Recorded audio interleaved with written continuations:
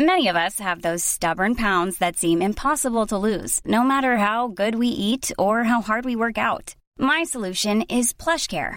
PlushCare is a leading telehealth provider with doctors who are there for you day and night to partner with you in your weight loss journey. They can prescribe FDA-approved weight loss medications like Wegovy and Zepbound for those who qualify. Plus, they accept most insurance plans. To get started, visit plushcare.com/weightloss. That's plushcare.com/weightloss.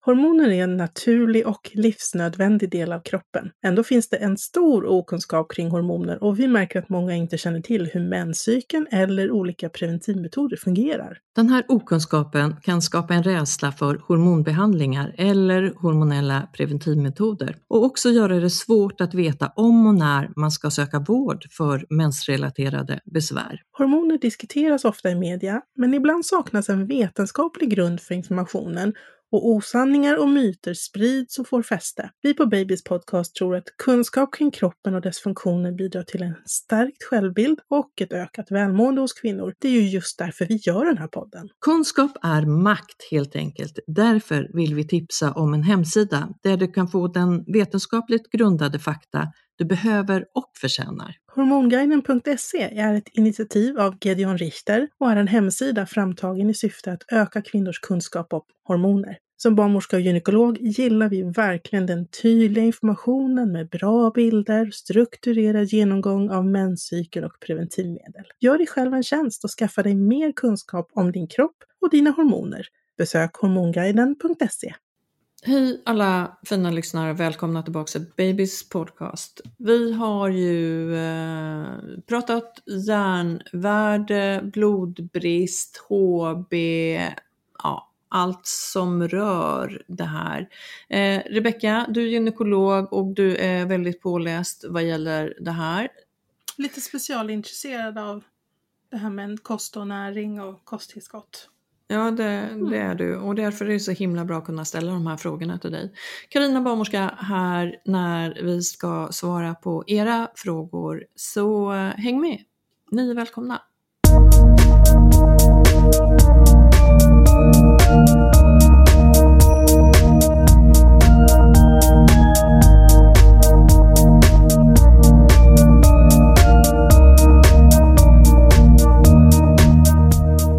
Rebecka, vi har ju fått en hel del frågor.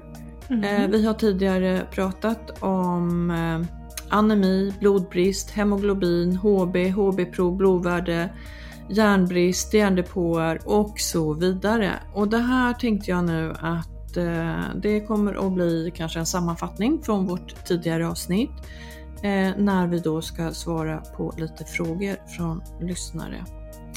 Är du redo? Jajamensan. Du är redo. Ja, men det är bra. Du, alltså så här, vad är normalt järnvärde? Om man då med järnvärde menar ferritin, vilket är det blodprov som vi använder under graviditet för att titta på järndepåer, järnreserver, så är det är normalt att ligga över 20 i ferritin. Och oavsett egentligen vilken graviditetsvecka det handlar om, utan det är liksom ett konstant värde. Så över 20 är ett normalt värde. Sen är det så att eftersom det finns ett ökat behov av järn under graviditeten, både för mamman och för fostret, så är det som så att de som har under 60 i ferritin rekommenderar man ändå att man tar någon typ av järntillskott utöver kosten. Just för att man behöver få i sig lite mer än vad man annars gör. Man brukar säga att det totala behovet av järn på en hel graviditet, det är ungefär 1000 milligram. Men vi är ganska dåliga på att ta upp järn. Så att om man en vanlig dag kanske får i sig 4-5 milligram i kosten, så tar vi nog bara upp liksom in i våran blodbana kanske 1-2 milligram. Och det gör att vi behöver liksom ösa på lite mer under graviditet för att upprätthålla normalvärdet. Och det är ju extremt svårt att veta hur mycket är i den här grönsaken till exempel. Ja, Och det tycker jag inte man ska hålla på och sitta och räkna. För då är det inget kul att äta längre. Däremot kan man ju faktiskt tänka på att äta kost som man vet har mycket järn i sig. Sen behöver man inte räkna milligrammen, absolut inte. Men du, är det farligt att ligga med ett lägre ferritin-järnvärde? Jag skulle inte vilja säga att det är farligt. Då tänker jag kanske både för mamman och för barnet under graviditet. Jag vill inte använda ordet farligt, för det tycker jag inte att det är. Men däremot så är det ju som så att låga ferritinvärden, det gör ju att vi har sämre förmåga att bilda röda blodkroppar. Och det första som händer när vi har dåliga järnvärden är ju att ferritinet sjunker. Det är det tidiga tecknet. Om man inte åtgärdar det så kommer ju så småningom antalet röda blodkroppar och hemoglobin att sjunka också. Så att man ska ju under graviditet försöka förebygga att man får en anemi, alltså låga hemoglobinvärden. Men järnbrist i sig, sådana extremt låga nivåer så att det skulle bli farligt, men det får vi inte i Sverige eller i Norden, för vi har ändå en kost som vi får i oss järn liksom, utan att tänka på det. Det har ju funnits liksom förut en hel del oro kring det här med att mamman har dåliga järnlager och hur det påverkar barnet, men man vet från stora studier där man har faktiskt man mäter ferritinvärde i navelsträngsblod och jämför det med mammans ferritinvärde i samband med födseln, och då ser man att ferritinvärdet är mycket högre i navelsträngsblodet, så att fostret eller barnet prioriteras hela tiden. Så att även om mamman har dåliga ferritinvärden så kan fostret ha helt normala. Kroppen prioriterar liksom den lilla. Den är smart. Men du, skillnaden mellan blodvärde och järnvärde, frågan kanske vi skulle ha ställt innan den jag ställde, men vi tar den nu. Ja, det man liksom lite slarvigt säger blodvärde, det är ju egentligen då det vi kontrollerar, det är ju hemoglobinvärdet eller HB. Det är det man kollar som ett stick i fingret på mödravården. Och det är ett mått på hur mycket hemoglobin finns det i de röda blodkropparna. Däremot järnvärde, då tittar vi på ferritin i mödravården, och då är ju det snarare ett mått på den reserv av järn som vi har för att kunna göra nya röda blodkroppar. Det järn som vi redan har använt till att baka in i hemoglobinet, det ser man ju i HB-värdet. Och ferritinet, alltså järnvärdet, är ju mera hur mycket byggstenar har jag för att göra mer hemoglobin. Så att det man kollar när man tar det här stick i fingret, det jag tror många tänker på, det är ju hemoglobinvärdet, det vi ofta kallar för blodvärde. Man kan det är inte ett mått på järnet. Nej, men man kan ju också ta ett venprov och få HB-värdet, hemoglobinvärdet. Precis. Och det gör man ju om man har tagit ett stickprov, liksom, tagit i fingret och ser att det är lågt, alltså lägre än vad våra riktlinjer är. Då brukar man ju gå vidare och ta det man kallar för ett venöst prov, att man tar liksom. Därför att det är lite mer säkert. Ja, det är det. Du, vi fick en fråga på, och det här tror jag att vi svarade på i tidigare avsnitt. Hur påverkar, så du får svara lite snabbt igen och sen så hänvisar vi till vårt tidigare avsnitt. Hur påverkar järnvärdet fertiliteten? Och hur kommer det sig att man inte kollar järnvärden under fertilitetsutredning i Sverige men i flera andra länder?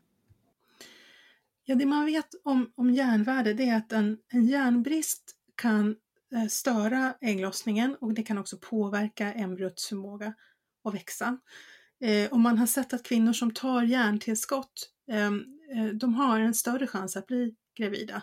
Och den dos som de har tagit, det är någonstans mellan 40 och 80 milligram, alltså lite lägre än vad vi har i våra receptfria järntabletter i Sverige. Så att det finns absolut en påverkan. Låga järndepåer kan påverka vår fertila förmåga. Att man inte kollar järnvärden vid fertilitetsutredning i Sverige, det har dels att göra med att det egentligen räknas mer som man säger, som en hälsokontroll. Det är som andra vitaminer, B12 och D-vitamin och så vidare. Det ingår inte i fertilitetsutredningens uppdrag, det ingår inte i gynekologins uppdrag, utan det är ett uppdrag som ligger på allmänmedicinen, alltså vårdcentralerna. Alltså järnvärde i sig är en så pass liten faktor när det gäller fertilitetsbehandling, så det är därför det inte ingår. Det finns ju väldigt mycket vi skulle kunna kolla i fertilitetsutredningar, men de prover vi tar är ju för att se hur kan vi enklast, snabbast få det här paret att bli föräldrar. Och där har inte järn någon jättestor betydelse i jämförelse med de hormonprover vi tar till exempel. Så att det är helt enkelt så att det är ingenting som vi har liksom i uppdrag från våra beställare att kolla. Och i andra länder så tar man mycket mera blodprover och gör mycket mer utredningar. Men där får ju också patienten bekosta sin utredning själv. Så att när man då betalar för sin utredning och behandling, då har man liksom bakat in järn och D-vitamin och allting sånt. Det känns lite orättvist på ett sätt att bara för att man betalar så ska man få lite mer. Vi betalar liksom så mycket skatter i det här landet. Så. Ja, vi har ju olika sjukvårdssystem i olika länder. Så är det ju. Och vår önskan är att det skulle kanske vara lite mer jämlikt, men det är inte riktigt upp till oss att bestämma det. Nej. Jag skulle ju önska att det man kallar för prekonceptionell rådgivning, alltså rådgivning inför en graviditet, att det var någonting som vi faktiskt fick ersättning för i vården. Absolut. Att man kan kolla vitaminer till exempel, eller gå igenom läkemedel eller diskutera kost eller så. Men det, ska man göra det så då räknas det som en hälsokontroll och den är inte subventionerad. Då får man betala i egen ficka. Ja, och då kanske vi skulle må mycket bättre i förlängningen också och spara in pengar, tänker jag. Men nu är vi inne på politik också. Ja. Vi får förändra systemet. Yes.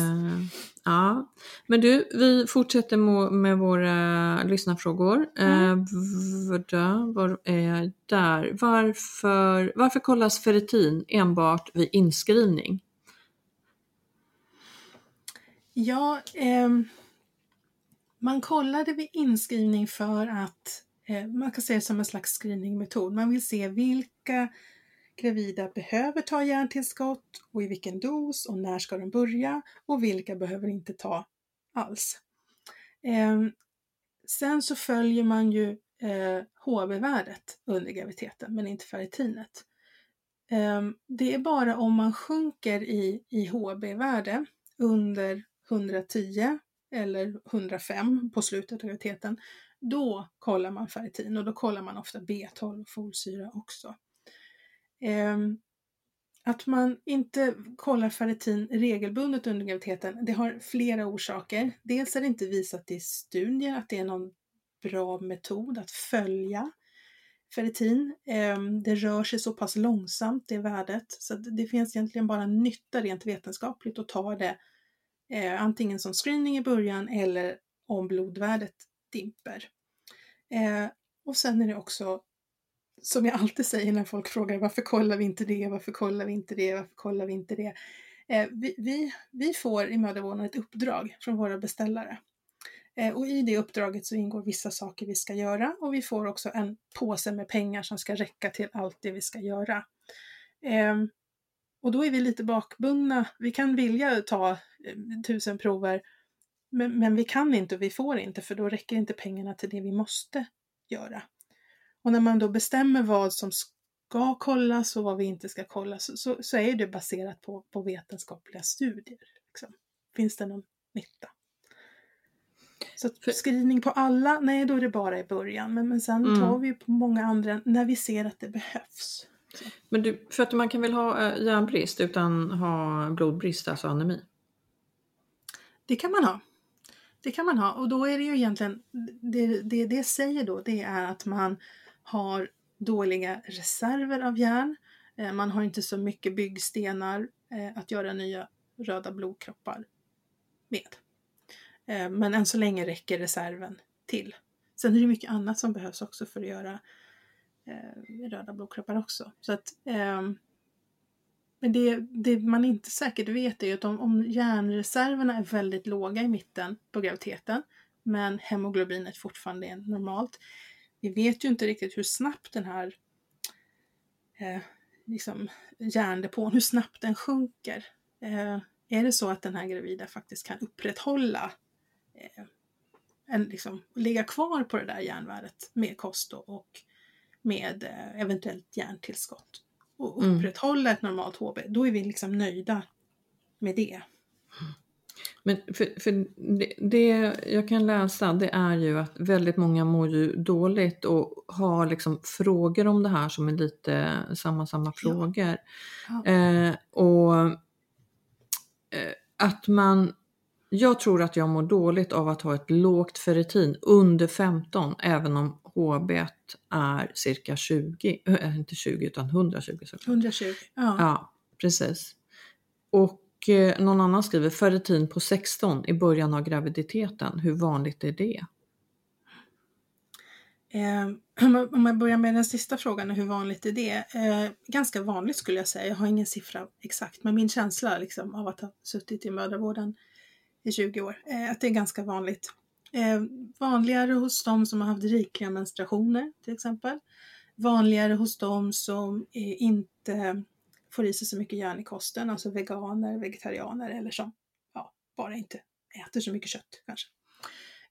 Vanligare hos de som har någon typ av inflammatorisk tarmsjukdom och så vidare. Så att, jag skulle säga att det är ganska vanligt att man ligger under 20 i början på graviditeten. Det här med att man kan må dåligt av ett lågt ferritin även om hemoglobinet är normalt, absolut.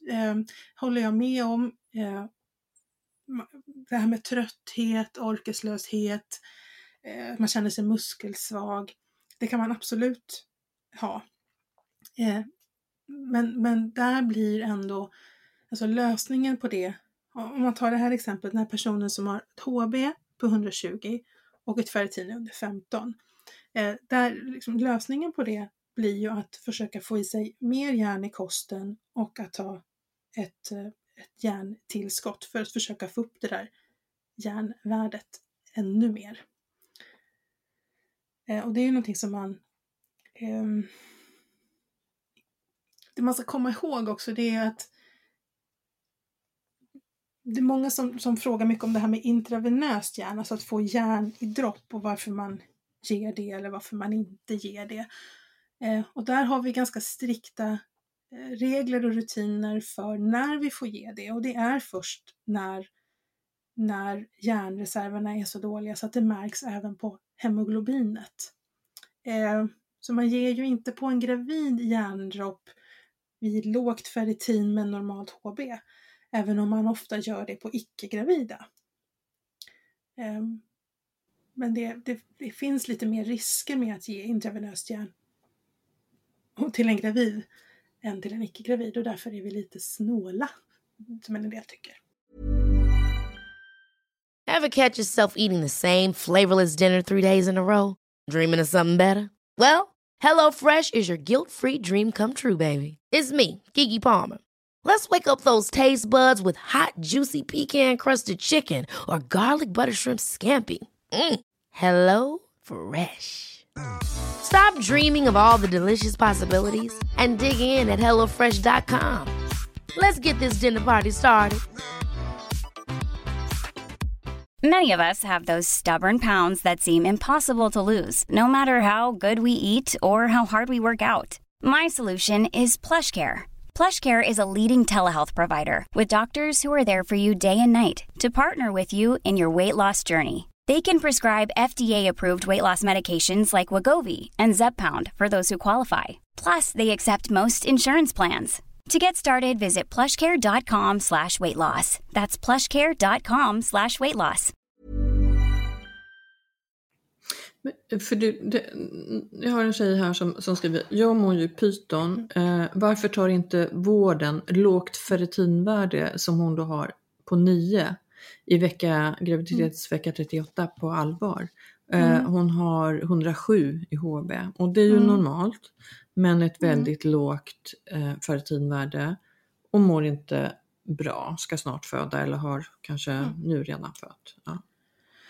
Det man kan säga, där är ju att det är inte så att vi inte tar det på allvar. Alltså jag vet själv hur det är att ligga med lågt ferritinvärde. Jag vet hur uselt man mår. Men problemet blir här att HB-värdet i sig hos den här personen, 107, är normalt för de här sista veckorna innan födseln. Och det är för att man är utspädd så att säga. Man har mycket plasma. Mycket mer plasmaökning än röda blodkroppar. Så man ska vara utspädd på slutet. Det är liksom en skyddande funktion. Att man i det läget inte till exempel ger järn i intravenöst.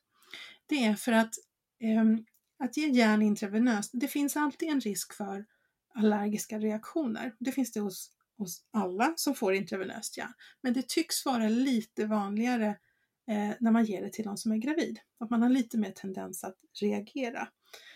Ännu mer om man till exempel redan innan har någon annan typ av allergi, så har man också en ökad risk att få en allergisk reaktion.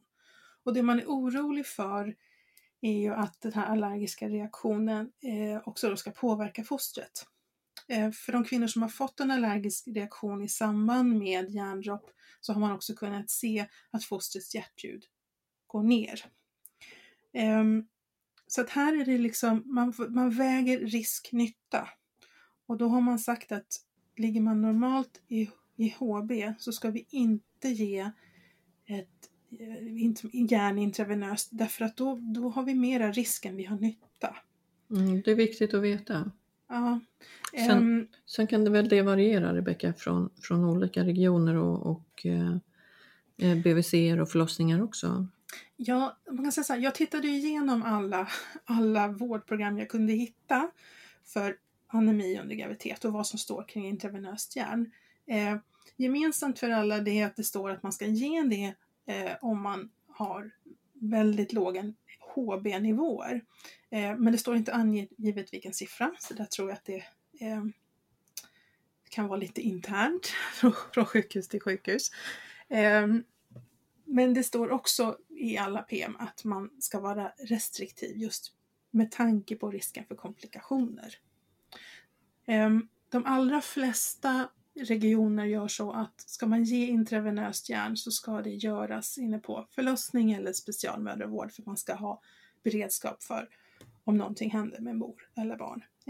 Det var någon region där man faktiskt fick ge det på barnmorskemottagning eller på vårdcentral, och det förvånar mig lite grann att man har kvar det, för att europeiska motsvarigheten till Läkemedelsverket, de kom ut hösten 2019 med just ganska strikta restriktioner för det här med intravenöst järn under graviditet med tanke på risker för fostret. Och i deras riktlinjer står att ska man ge det här, så ska man göra det på en plats där man kan övervaka mor och barn vid behov. Så specialistmödravården inne på sjukhusen? Ja, jag tycker att man ska göra det där. Där bör det ske, eller på förlossningen. Ja, de flesta regioner har det så. Och jag tycker det är bra. Så att man ska ta... Det är inte så att vi inte bryr oss om ett lågt ferritinvärde. Men det är så att vi alltid måste väga liksom nytta och risk. Och håller man sig ovanför 105 i HB på slutet, då tycker jag det är bättre att då får man kämpa på med kost och kosttillskott. Och bara försöka hålla den nivån.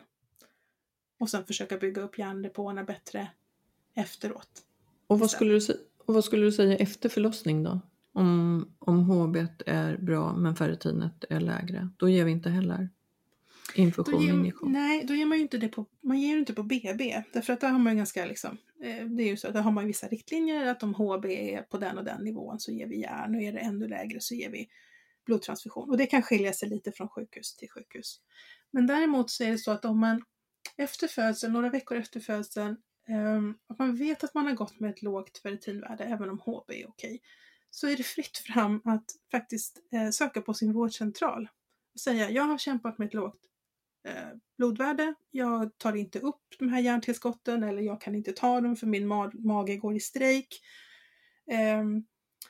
När man då inte längre är gravid utan ammar, då finns det ju möjligheten, då har man inte två patienter som man har ansvar för, alltså mor och barn.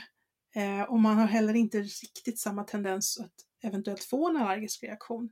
Så då kan man ju få intravenöst järn via sin vårdcentral. Man kan faktiskt söka den vägen också. För att efter födsel, efter graviditet, då tillhör man ju åter vårdcentralen när det gäller järnvärden och anemi och så vidare.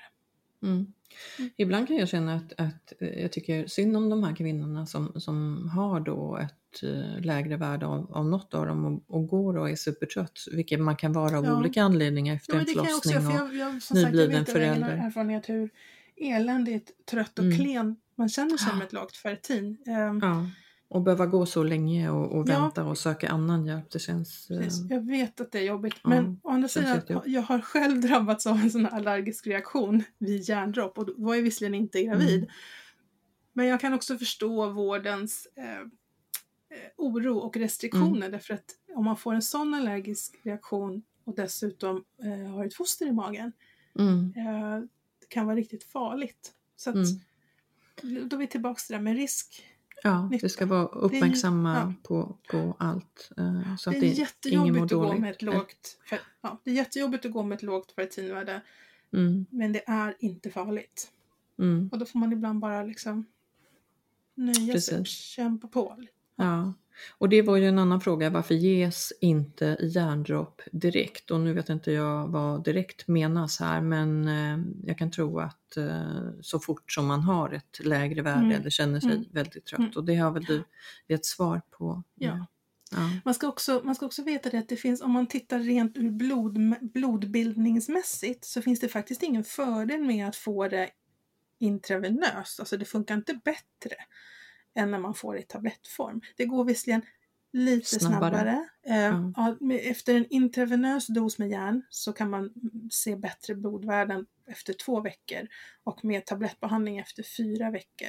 Så det är ingen superdramatisk skillnad. Så att fördelen med intravenöst järn är ju till de som antingen inte tål järntabletterna, alltså verkligen inte tål dem, eller när man har tagit järntabletter i hög dos men inte tar upp det via tarmen. Och sen finns det en del grupper där det faktiskt är en kontraindikation, det vill säga vi får inte ge järn i tablettform.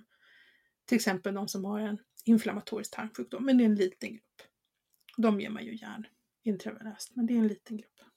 Hur mycket kan värdet variera under graviditet och hur ofta bör det mätas? Och nu vet inte jag om det är järnvärdet man menar här. Om det är järnvärdet så skulle jag säga att det varierar inte så himla mycket. Det är det som är bra med ferritin, att det svänger inte upp och ner beroende på om man har tagit järntabletter eller inte. Vilket däremot serumjärn och andra mätmetoder gör. Utan ferritin håller sig ganska stabilt, och är det så att man inte fyller på sina järndepåer så sjunker det, men ganska långsamt för det mesta. Däremot hemoglobin, alltså HB, det kan ju fluktuera mer under graviditeten. Generellt så brukar det ju liksom stadigt sjunka därför att man blir mer och mer utspädd, men det handlar ju också om att det kan sjunka för att man får i sig för lite järn eller för lite B12. Hemoglobinvärdet, framförallt när man tar stick i fingret så som vi gör som en screeningmetod, kan ju också påverkas av, alltså det finns en del felkällor när man tar i fingret. Det är liksom temperaturen på handen, har man druckit extremt mycket, eller har man å andra sidan kanske mått illa och kräkt så inte druckit alls på några dagar. Så där finns det ju en variation i HB-värdet. Men ferritin rör sig långsamt för det mesta. Finns det risk för PCH, alltså stor blödning? Och PCH, där har vi väl som om man blöder över 1000 milliliter vid lågt järn- eller blodvärde. Alltså finns det en högre risk för att jag ska blöda vid förlossning? När det gäller om man tar HB, om man har ett lågt hemoglobinvärde, så man kan säga så, ja, det finns en något ökad risk att man blöder om man har lågt HB, framförallt om man har ett extremt lågt HB, därför att då kan man också ha låga blodplättar. Men å andra sidan så är det ju så här, det är lite tveeggat, därför att ett väldigt lågt HB kan ju också bero på att man har blivit väldigt utspädd. Det är ju fysiologiskt, man har liksom utökat sin blodvolym i form av plasma för att man ska ha råd att blöda mer. Så att den här frågan är lite lurigare att svara på. Det beror lite grann på vad är orsaken till att man har ett lågt HB.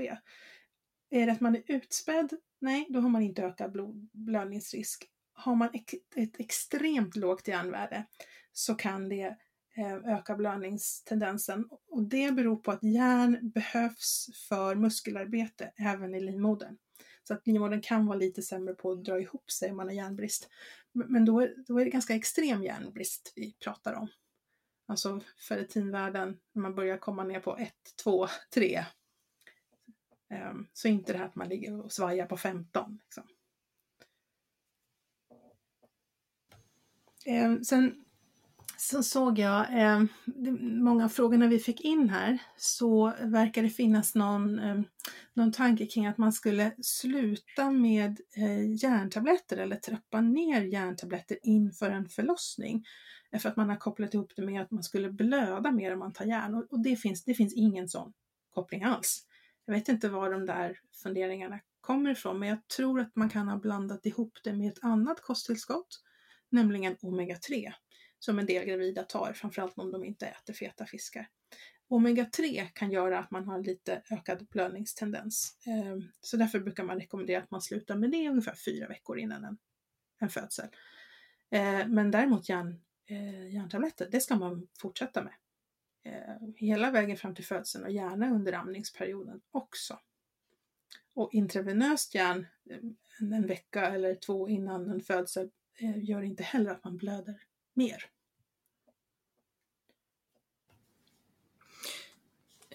Ja, men det var väl bra svar.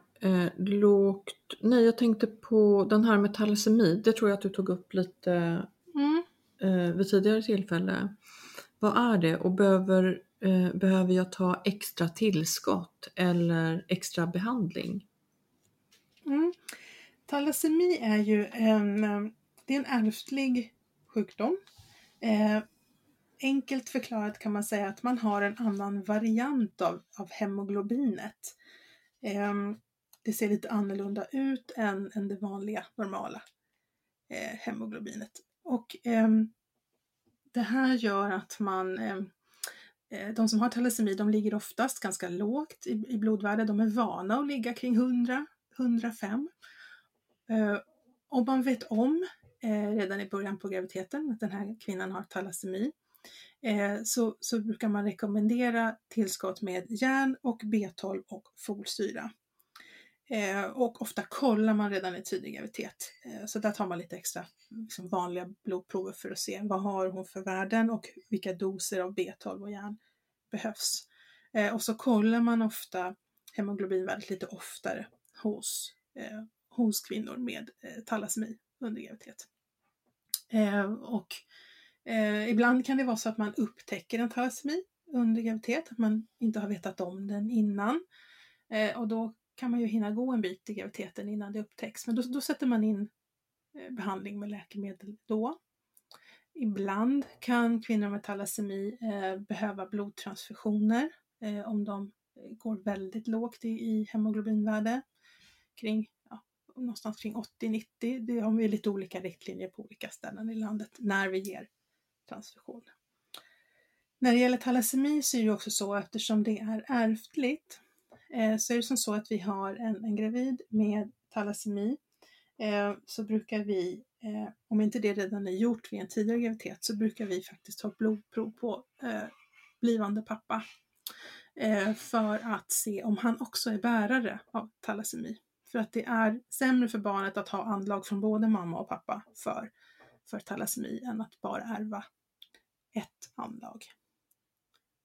Så att vi brukar försöka hålla lite koll så att vi vet innan barnet föds om vi ska vara beredda på att det här barnet också kan ha en blodbrist. Och vad gör man med barnet då? Vet du det? Ja, där skulle jag vilja säga det får en barnläkare svara på. Ja, men precis. Jag har ingen koll på det. Nej, faktiskt inte jag heller. Men det är klart att ett barn med thalassemi får ju gå på mycket extra kontroller. Man får ju hålla koll på blodvärdet. Man får ju se till att det här barnet också får i sig extra järn och B12 och så vidare. Om det inte liksom räcker med det det får i bröstmjölk eller ersättning. Vilket det sällan gör. De behöver också få tillägg. Men då får ju de gå på barnklinik på kontroller. Ja, det verkar vettigt.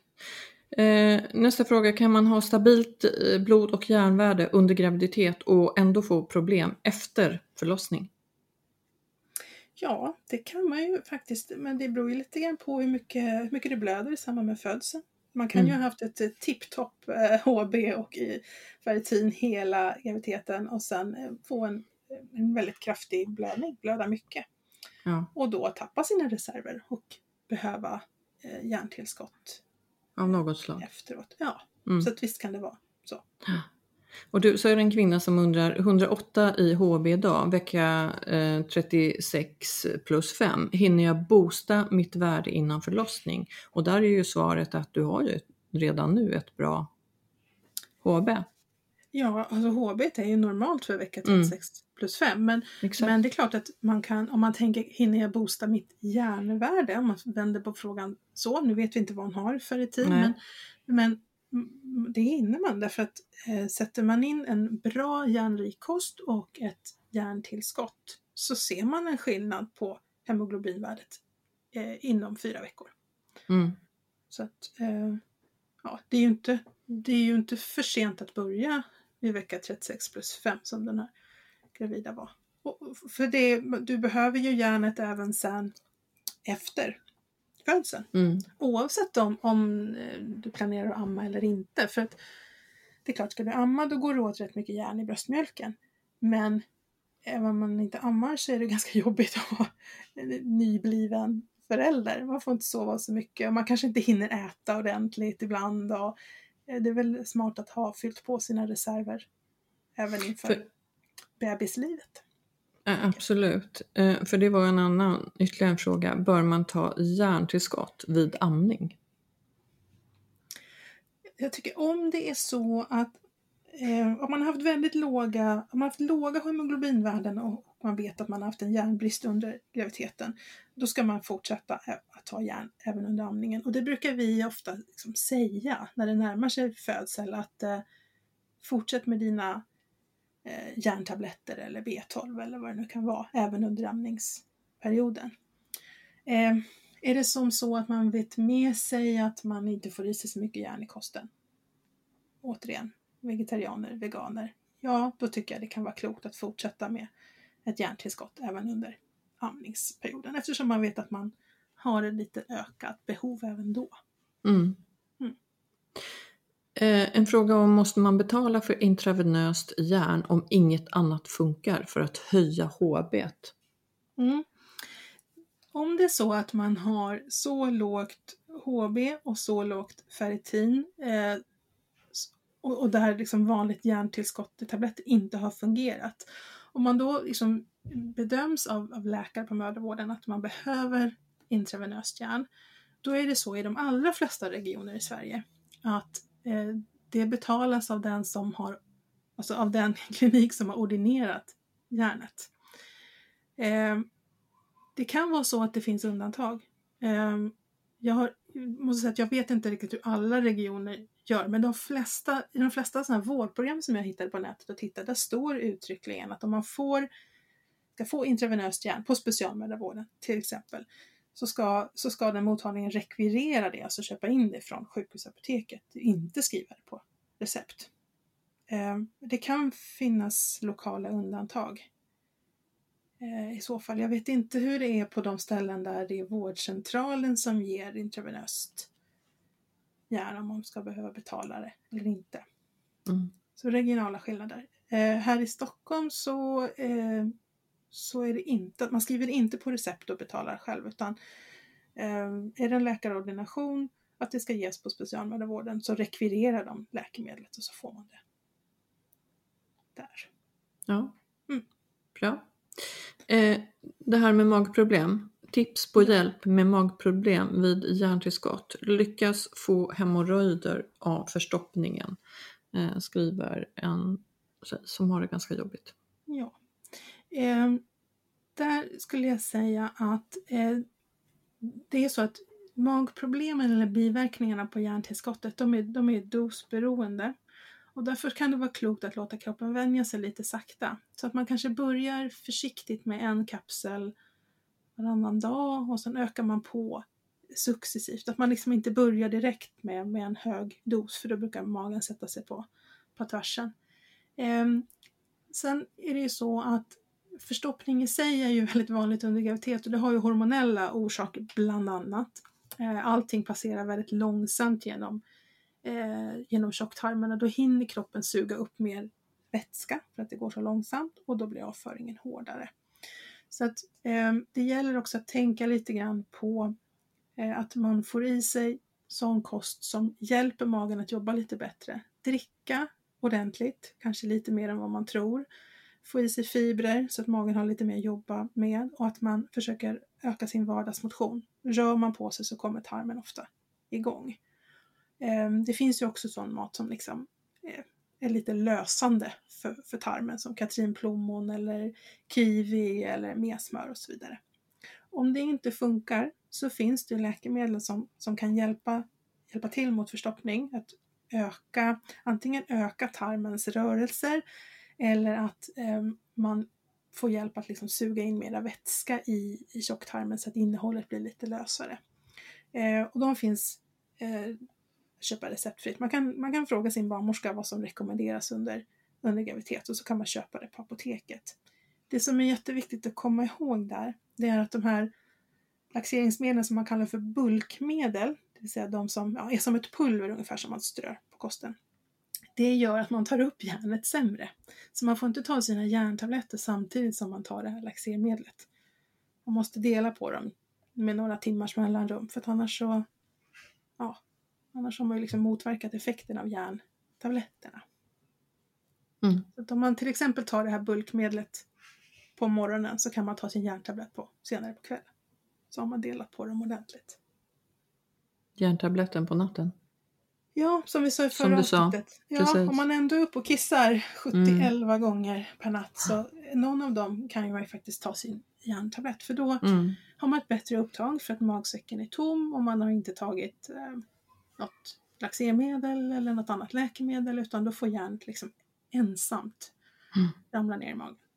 Bra tips. Är det något mer du skulle vilja tillägga? Ja, har vi gått igenom alla? Jag tror att vi har... Ja, jag tror det. Det är lite samma. Ja, precis. Ja. Det var många som funderade på det där med järnröp. Men det har vi ju pratat om. Ja, nej, jag tror inte att jag kommer på något mer just nu. Nej. Tusen tack för alla fina frågor. Och ja, tack. Vi är ju snart tillbaks, Rebecka, med ett nytt avsnitt och under tiden så finns det ju lite att bläddra igenom, lite information på vår blogg som heter Babys med Z, Babys blogg.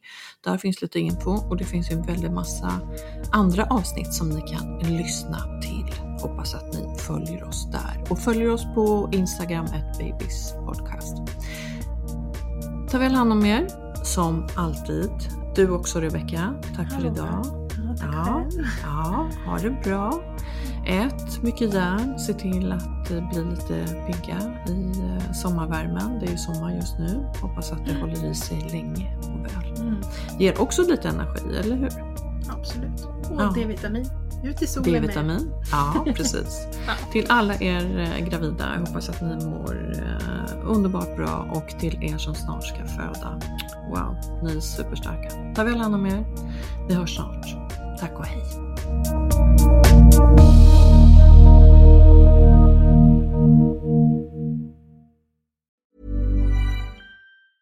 Mom deserves the best, and there's no better place to shop for Mother's Day than Whole Foods Market. They're your destination for unbeatable savings, from premium gifts to show-stopping flowers and irresistible desserts. Start by saving 33% with Prime on all body care and candles. Then get a 15-stem bunch of tulips for just $9.99 each with Prime. Round out Mom's menu with festive rosé, irresistible berry chantilly cake, and more special treats. Come celebrate Mother's Day at Whole Foods Market. Hi, I'm Daniel, founder of Pretty Litter. Did you know cats tend to hide symptoms of sickness and pain? I learned this the hard way after losing my cat, Gingy. So I created Pretty Litter, a health monitoring litter that helps detect early signs of illness by changing colors, saving you money and potentially your cat's life. Pretty Litter is veterinarian developed, and it's the easiest way to keep tabs on your fur baby's health right at home. Go to prettylitter.com and use code ACAST for 20% off your first order and a free cat toy. Terms and conditions apply. See site for details.